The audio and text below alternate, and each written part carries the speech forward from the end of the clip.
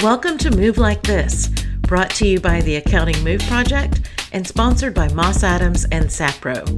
On this podcast, we share ideas and hear from guests about how they find, retain, develop, and advance women and other underrepresented groups in their accounting firms. Now, on to our guest. Thank you so much for being here today. I am excited to have a conversation with Kristen Clark, who is the Syracuse office managing partner and chief risk officer at the Bonadio Group, one of the perennial move firms that we love talking to every year. So thank you so much for being here, Kristen. Thanks for having me, Bonnie. I'm pretty excited myself to be here. Excellent. So let's jump right in. When we talked last year, women comprised 37% of your partners and principals, well ahead of the national average and also ahead of the move firm average as well.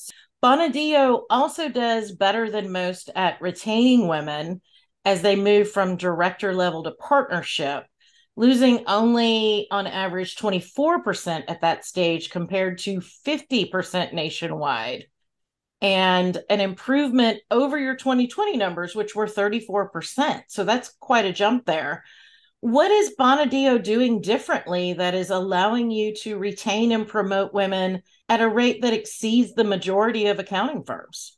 I think that it's always come down to two things, really. One, being a very growth-oriented firm. And because of that, we kind of realized early on that we couldn't be successful even if we wanted to put up barriers, we kind of couldn't because we were building capacity for the work that we wanted to do in terms of growth. So I think it's been partly just, a group of open-minded people that said, if we want to grow this thing, we're going to need all hands on deck kind of a thing. And really being focused on flexibility and true flexibility. I think we've always kind of had a culture of being flexible, a culture of respect for diverse perspectives and backgrounds, not necessarily explicit, not necessarily in terms of programs around promoting women or advancing women, but really just kind of organically being flexible. So I think we recognize that people could provide great client service. They could have a career and a family, and not that it's always been easy. Somebody like me, for example, I was our first woman partner, a fact that I'm very proud of, but I've been with our firm for about 36 years now and have seen us grow significantly. So again, it comes back to that growth mindset. If we want to grow, we can't say we're going to exclude this group of people or this group of people, being flexible all along the way. No, that makes sense. And excluding people is just not smart on a whole variety of levels, but you make a good point there that if you want to grow, you really need to find the best people, no matter who they are, or in many cases where they are. Right. And now that we have grown, I'd say we're being a little more strategic and thoughtful about it versus just kind of organic.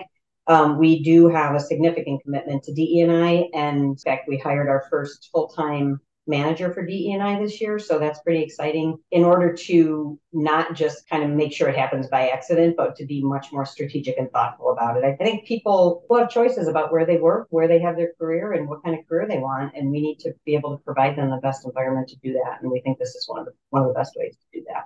And the best work environments are those that are give and take, where what's good for the firm, what's good for the people, what's good for the firm. It just kind of it works well together when you're thinking about both sides of that equation.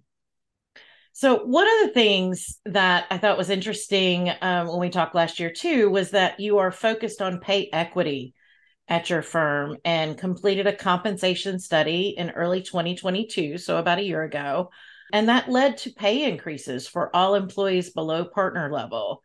Tell me what led you to focus on pay equity last year and how the process worked and, how it was received at your firm. Yeah, it was really an educational process for all of us, I would say. It kind of came out of some other focus areas and strategic areas we were looking at, namely what we've sort of called our employee experience initiative. So we, like all firms, we're focused on retention, we're focused on recruiting, but we know that recruiting is only the one piece of it. Once we have people here, we want to keep the best people and make them really happy to be having their career here. So part of what we did was sort of a listening tour.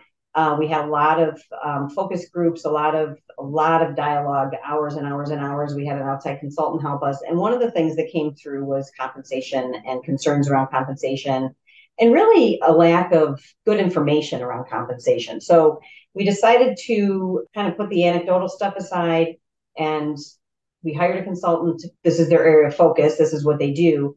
They came in and did a good deep dive into our compensation. I will say, in terms of for other people listening to this, if one of the lessons I would advise that we learned was a lot of communication with our people. We had great intentions around, but some of it was misunderstood or miscommunicated on our part. So we were very transparent. We're doing a compensation study. We're going to get some great information. We're all going to benefit through gathering this information. But what we learned in a lot of cases at a lot of levels is that we were right in the right place with compensation. So when people heard compensation study, a lot of them thought compensation increase, because clearly if their perception was that they were being underpaid or paid less than the market, they were expecting very large increases to come out of this compensation study. And what we found was that we were kind of right in the hunt with a lot of our levels. There were certain levels, I think it was maybe at the senior level, early manager level, that we had to make some pretty good adjustments, but a lot of the levels we were kind of right at the market. So I don't know exactly how to caution somebody around maybe messaging that differently, but I think that was one of the things that we learned was when people hear compensation study, they think compensation increase. And we did give significant increases out. Don't get me wrong. We, especially like a lot of firms did, I think during COVID, a lot of retention bonuses, a lot of bumps. We gave, I think in the last maybe 18 months, probably three different pay increases to people. So, we changed some timing. That was one of the other things that we learned. We always gave raises on January 1st and promotions on January 1st, but that didn't really fit with the business model. So we've actually accelerated that to September 1st now, because that's really when, if you think about clients, the majority of clients are calendar year clients. You're starting to work on those clients earlier in the year, maybe in the fall. So if we want someone to be promoted to manager, if we want someone to be promoted to senior, we want them to function. They're going to be functioning like that starting in maybe around September versus January. It also gives people and gives us good information if somebody wants to make a move and they're waiting to see what their raise is going to be. Giving them the raise in January wasn't always the smartest thing, I think. So we as a firm learned a lot of lessons through it. I think our people benefited very much from it.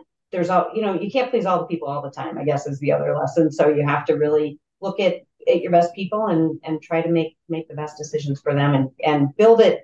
Again, compensation isn't everything, but it's a big thing. So when you're looking at that employee experience and that kind of well-rounded experience that you're trying to give your people, you can't underestimate the impact the compensation has on that. But I think you do have to look at all those other things too. Flexibility.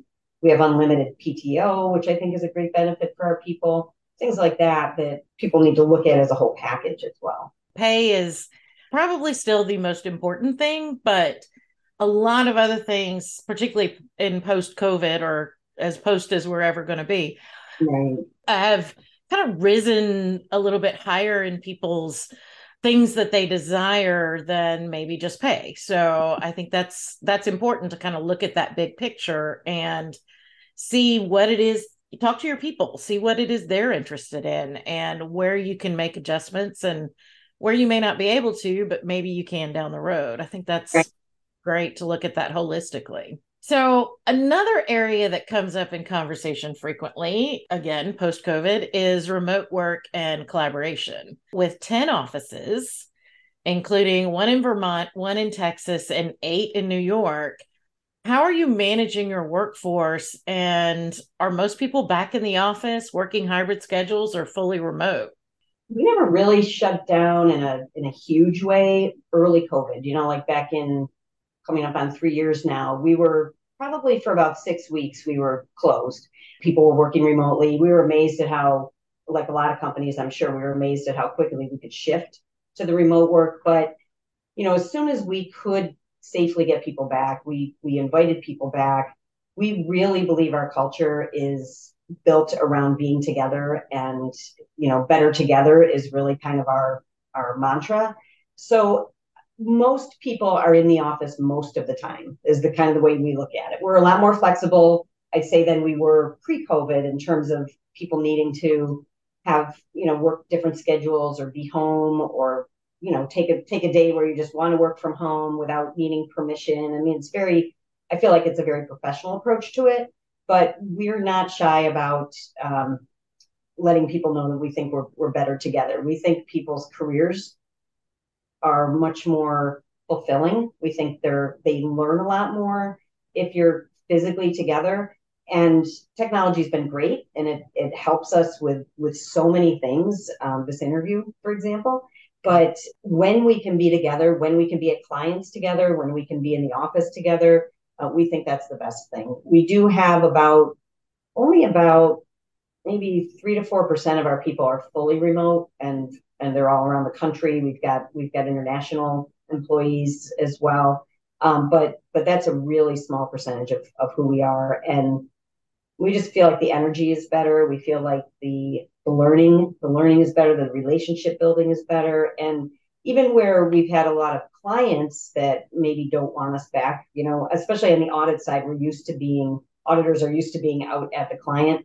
We've built some rooms in all of our offices that kind of simulate that audit at the client environment. So we try to get our people, even if they're in the office, we try to get them to go into these kind of collaboration rooms so that they can still be physically together, and they're not just sitting in their workstation and working on a computer. So we've definitely benefited from technology in terms of being able to have people travel a little bit less, have people be able to work across all those offices.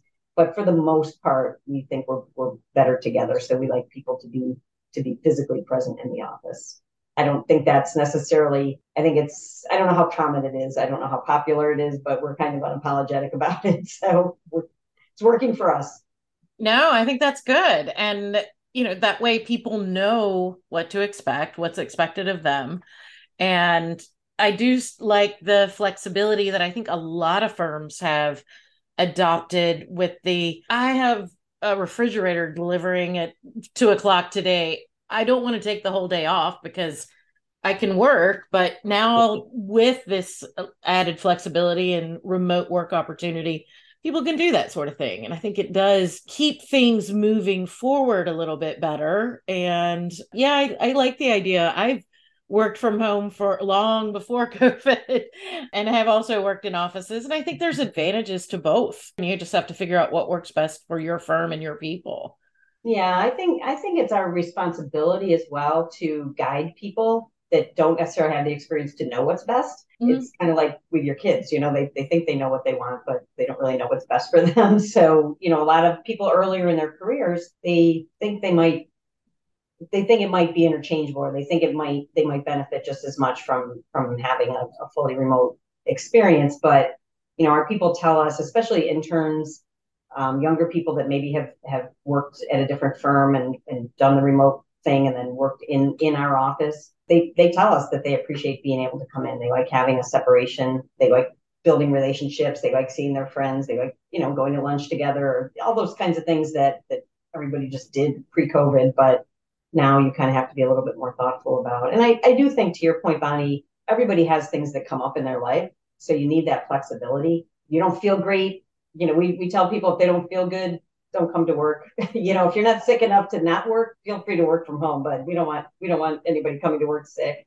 No. So those kinds of things are a lot more easily managed, I think, with technology and just a kind of a more flexible attitude that we all had to adopt over the last couple of years.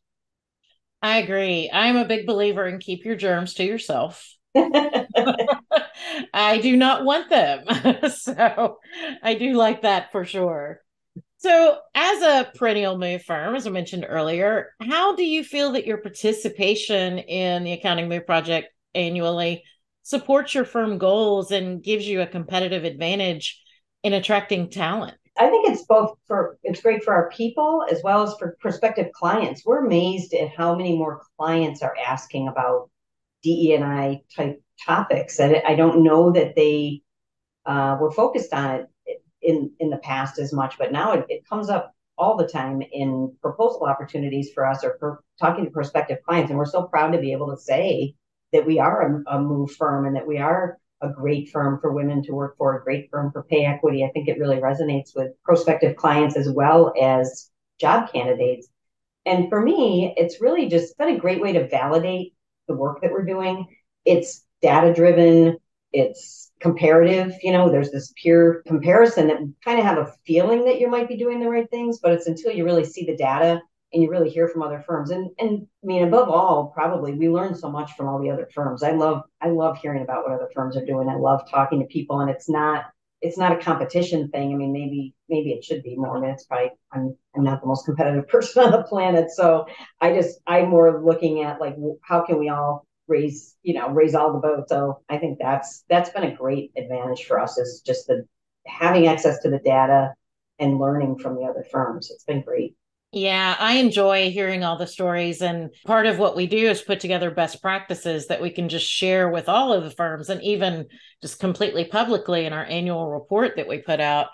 And that's frankly how the idea of this year we are focusing on career sustainability and also going to kind of drill down into the idea of customized part-time fractional partnerships Mm-hmm. because there are a handful of firms that are doing it well. I'm like, I want to know how they're doing that because that's something I get asked quite frequently, and I'm excited that that's going to be part of our 2023 research. So maybe we can have an impact on the profession and allow more people who have other responsibilities that they have to focus on move into that leadership role when they didn't think it was possible before. And I think that's something that we've learned. I mean, we've always been, like I said earlier, we've always been very open to giving people opportunities, but we, like a lot of firms, had sort of this mentality of, well, if you're not full time or full time plus, especially in public accounting, then how could you be an owner? How can you own a business if you're not all in? And we kind of had to I don't know exactly when or how we kind of came around to a different way of thinking, but we saw so many women, especially, that were excellent, really, really high potential, high performing people, but they kind of had maybe a better approach to life and balance than somebody like I did because it really wasn't an option. And we thought, why are we missing out on all these great partners just because they either choose not to or can't work ridiculous hours, 25, 26, 2,700 hours or more? It's not really a comment on their skill or their potential. So once we kind of got over that and said, you can be an owner of a business and not have it be the only thing in your life, that was sort of kind of a breakthrough for us as a firm, I think. I think it does require a shift in mindset that a lot of firms aren't quite willing to make yet, but hopefully we will have some impact on that. And I'm really excited to start digging into that information and hearing how it is that firms are structuring those partnerships and how women are benefiting from that. What advice would you have for other firms looking to expand their talent pipeline, attract women and a more diverse workforce? Maybe they're smaller firms or they haven't really looked into that. And with today's war on talent or talent shortage or whatever it is, the finding and retaining people is really cutting today. It said that that's one of the top things that are keeping partners up at night. So what advice do you have for other firms that may be not quite as far down the road as you are, but really do want to expand their pipeline? Opening your mind to the work itself and who can do the work. I think there's such a tradition in public accounting, and it's driven by the industry in a lot of ways and the education requirements. you have to have a master's or 150 hours to sit for the CPA exam, or it's that is such a barrier to so many people. We're learning, and we certainly haven't got it all figured out, but we're learning that different types of candidates will be great for us in a longer term perspective. So for example, we've been hiring and recruiting at community colleges in the hope that two things. One, we've got a lot of really great work that can be done by somebody who doesn't necessarily have 5 years of college and beyond, or maybe today isn't a candidate for a CPA certification. But we're hoping that by bringing in some talent that maybe is less traditional, maybe we'll encourage people to go on to school, maybe get an advanced degree, but maybe this can just be a great career for somebody that can really keep moving up with a growth oriented firm. There's plenty of work to do. We're figuring out that it's not a one size fits all career, and that the 22-year or 23-year-old 5-year graduate that's planning to sit for the exam isn't the only successful model for a firm like ours. So I think a lot of firms have brought in different kinds of candidates through different lines of business, whether it's consulting or IT consulting or things like that. But I think even in the traditional business, I mean, we are a CPA firm that provides a lot of other services to our clients, but bread and butter still is we're a CPA firm. So, I think you can accomplish a lot of great client service with people that don't necessarily look like the cookie cutter traditional candidate that we've always gone for. And there's just not enough of them to go around. So especially in markets like ours, I mean, we're in smaller markets where, not a lot of people are flocking to move to upstate New York, although it's a lovely place to be certain times of the year. But it's not one of those markets that has an unlimited number of traditional candidates. So I think that's one of the biggest things. Open your mind to some different things, and you may be surprised. That was another thing that we heard from our people as we had this employee experience initiative that we've been going through, that there's certain types of work that some people like to do, some people don't like to do. So let's try to match up the type of work that somebody wants to do with their skill set, with what their career goals are, and put the right work in the right place. But that might result in having a lot of team members that don't all look like everybody else and don't have the same background, don't come from the same place, don't have the same goals, and that's okay. Yeah, absolutely. And forcing somebody to do things that they really don't want to do is certainly not going to encourage them to stay. So, matching, like say, the desire and the skills and the career path that people really want is, again, goes back to that whole idea of being good for the employees and good for the firm at the same time. I think it makes all the sense in the world. And I think people have a much shorter timeline, I guess the word is, in terms of when they're going to make decisions about a career move or what's satisfying or what's not. Like I said, I've been at my firm for many, many years. And when I started, it was definitely stick with it for a long time and the rewards will be great. But now I think a lot of our younger people are smarter than that, and they have they have more choices. They have more confidence in making decisions about where their career is going to take them and how quickly they want to do it. I think it's a balance. You have to be patient. You have to recognize that you have a lot to learn. But on the other hand, you do have options, and it's worked out wonderful for me. It's been a great career, but I do think there's a lot more movement and a lot less stigma around that movement these days. So we as partners and business owners have to be cognizant of what people are looking for and how to really attract them and show them that our firm is a great place to be. And that takes a lot of work. Yes, it does. Much like you, I have a number of years on me, and I remember entering the workforce in the early 90s when we were smack in the middle of a depression and unemployment rates were high, and I was just happy to have a job. Correct. And actually got downsized a few times in my early 20s. But I do agree that, again, the economy is a bit different, but I like the idea that this is not going to be something for me, and people don't wind up stuck in careers that don't bring them joy or don't Right. bring them where they want to go. I think there's a balance there that we have to find, but I applaud them for that. I too. I really do. I mean, people will comment on, for me, being someplace for so long is unusual. and how could you do the same thing for all those years? And I always tell people, like, it hasn't been the same thing. It's been when I joined our firm, we had about 30 people. Now we're close to 1,000. So growing that's been a super exciting and fun bunch of decades, but it's not for everybody. And people have choices, and we have to respect that and anticipate those choices and figure out what's going to make them want to stay where they are. If it's a good fit, like you said, Bonnie, for the firm, it's good for the firm is good for the people, and vice versa. Absolutely. Oh, this is fun. So I want to completely shift gears here and ask you just a few questions that I always love to hear the answers to, and I think they're a fun way to end a podcast. So when you were 5 years old, what did you want to be when you grew up? Oh, this was a hard question, Bonnie, because I don't remember being 5 years old very much.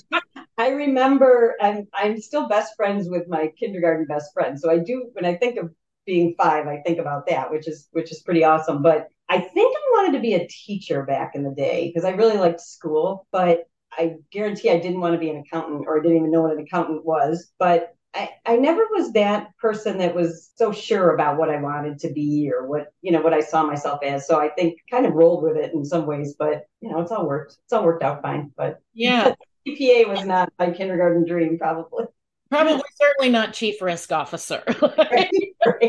Right, right. So, if you were given the chance to travel anywhere you could, money is not an object. Where would you go and why? I love to travel.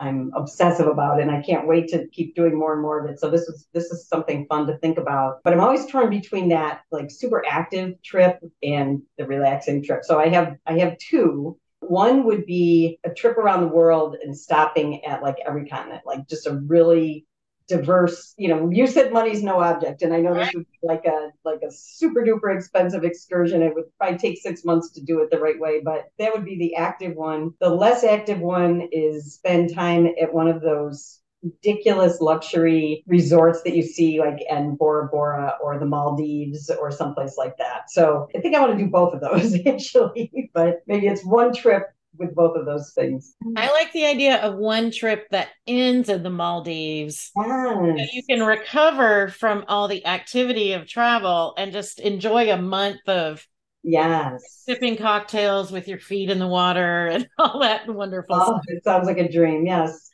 I like it. Well, finally, if you could have one superpower, what would it be? This one I know. I would love to be able to like teleport myself, because getting from one place to another without like all that travel, but just to be able to like not have to deal with the time it takes to get places, or driving, we, like you said, we have 10 offices. I go to all our offices. And so I'm constantly traveling, driving, an hour and a half to get here, 2 hours to get here. And I can convince myself that the journey is part of it. It would be nice to just be able to blink my eyes and show up someplace without having to worry about it. So that's mine. I Flying is a close second. I would like to be able to fly, but that'd be pretty cool. That would be pretty cool. Now, I'm with you on the whole teleporting thing. I went on a short trip this past week, and I have one coming up later this week. And I told my husband, I said, I love being in other places. The process of getting from here to the other place is not the part I love anymore. So I like the idea of teleporting. I think that At least you're in a major place, a city with like, for us to get a direct flight to anywhere is a big challenge. So I am spoiled rotten yeah, when it comes to that. Being in Atlanta, we can fly direct just about anywhere. I do have a trip later this year. I have to go to Reno, and I'll have to change planes. And I was whining about it, and then I'm like, what am I doing? I never have to change planes, so I really don't have any right to complain at all. So yeah, I still like the idea of teleporting. I'm kind of with you on that one. for sure. Well, thank you so much for being here and taking the time to chat with me about your experience in Bonadio and the great things that you have going on there. I look forward to having another conversation with you soon. Yes, I would love that. Thank you so much. I enjoyed our talk so much, Bonnie. Thank you. Thank you, Kristen. Thank you for listening to Move Like This, brought to you by the Accounting Move Project and sponsored by Moss Adams and Sapro. If you'd like to learn more, visit our website at accountingmoveproject.com. Don't forget to subscribe and share with your friends and colleagues too. I'm your host, Bonnie Buell-Russick, and until next time, keep moving forward.